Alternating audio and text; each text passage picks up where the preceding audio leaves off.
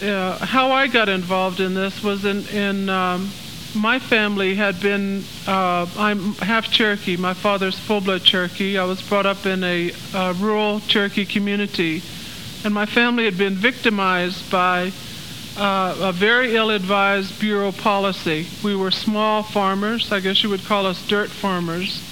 And we did farming that just supplied our needs.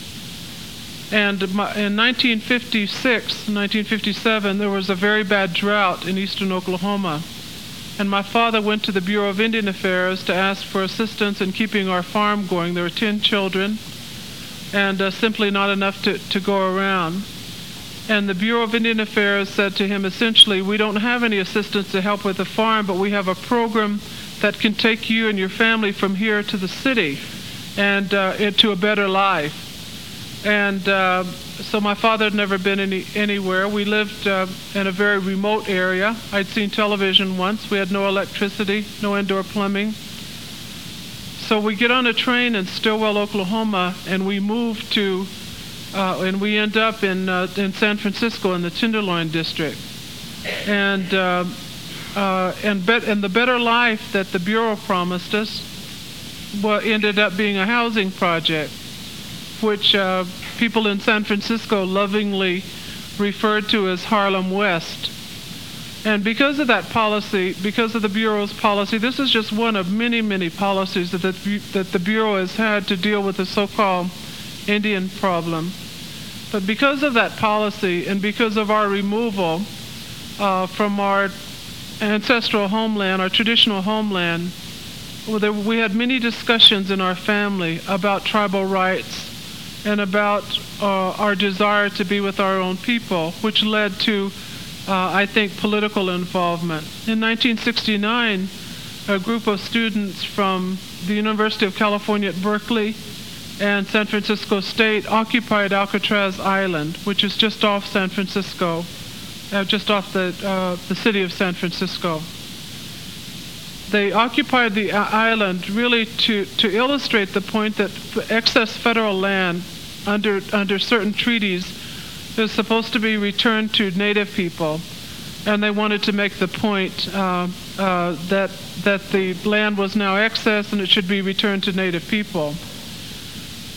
My family joined in that occupation of Alcatraz Island, and it was at that time that we became very politicized and very active in the Indian rights movement. In 1970, I began volunteer work for a tribe called the Pit River Tribe in California, which was fighting for the right to retain their ancestral homeland in California. And so that further piqued my interest in treaty rights and indigenous rights. And during that time, I became even more politically active. I think during that period of time, my politics were somewhere to the left of Karl Marx. And it was a really interesting period of time, believe me. And in the mid-'70s, I became very active in the Indian Treaty Council and with other treaty rights organizations as a result of my work with the Pit River Tribe. I like to write and I like to do research, and so most of my work was in research and writing.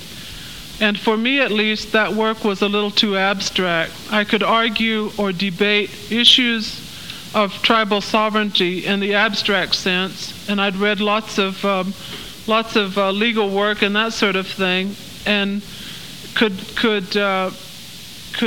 certainly see the validity of doing that work and even taking that work internationally. But it was hard for me to reconcile my work, which was mostly research and writing, with what was happening at home.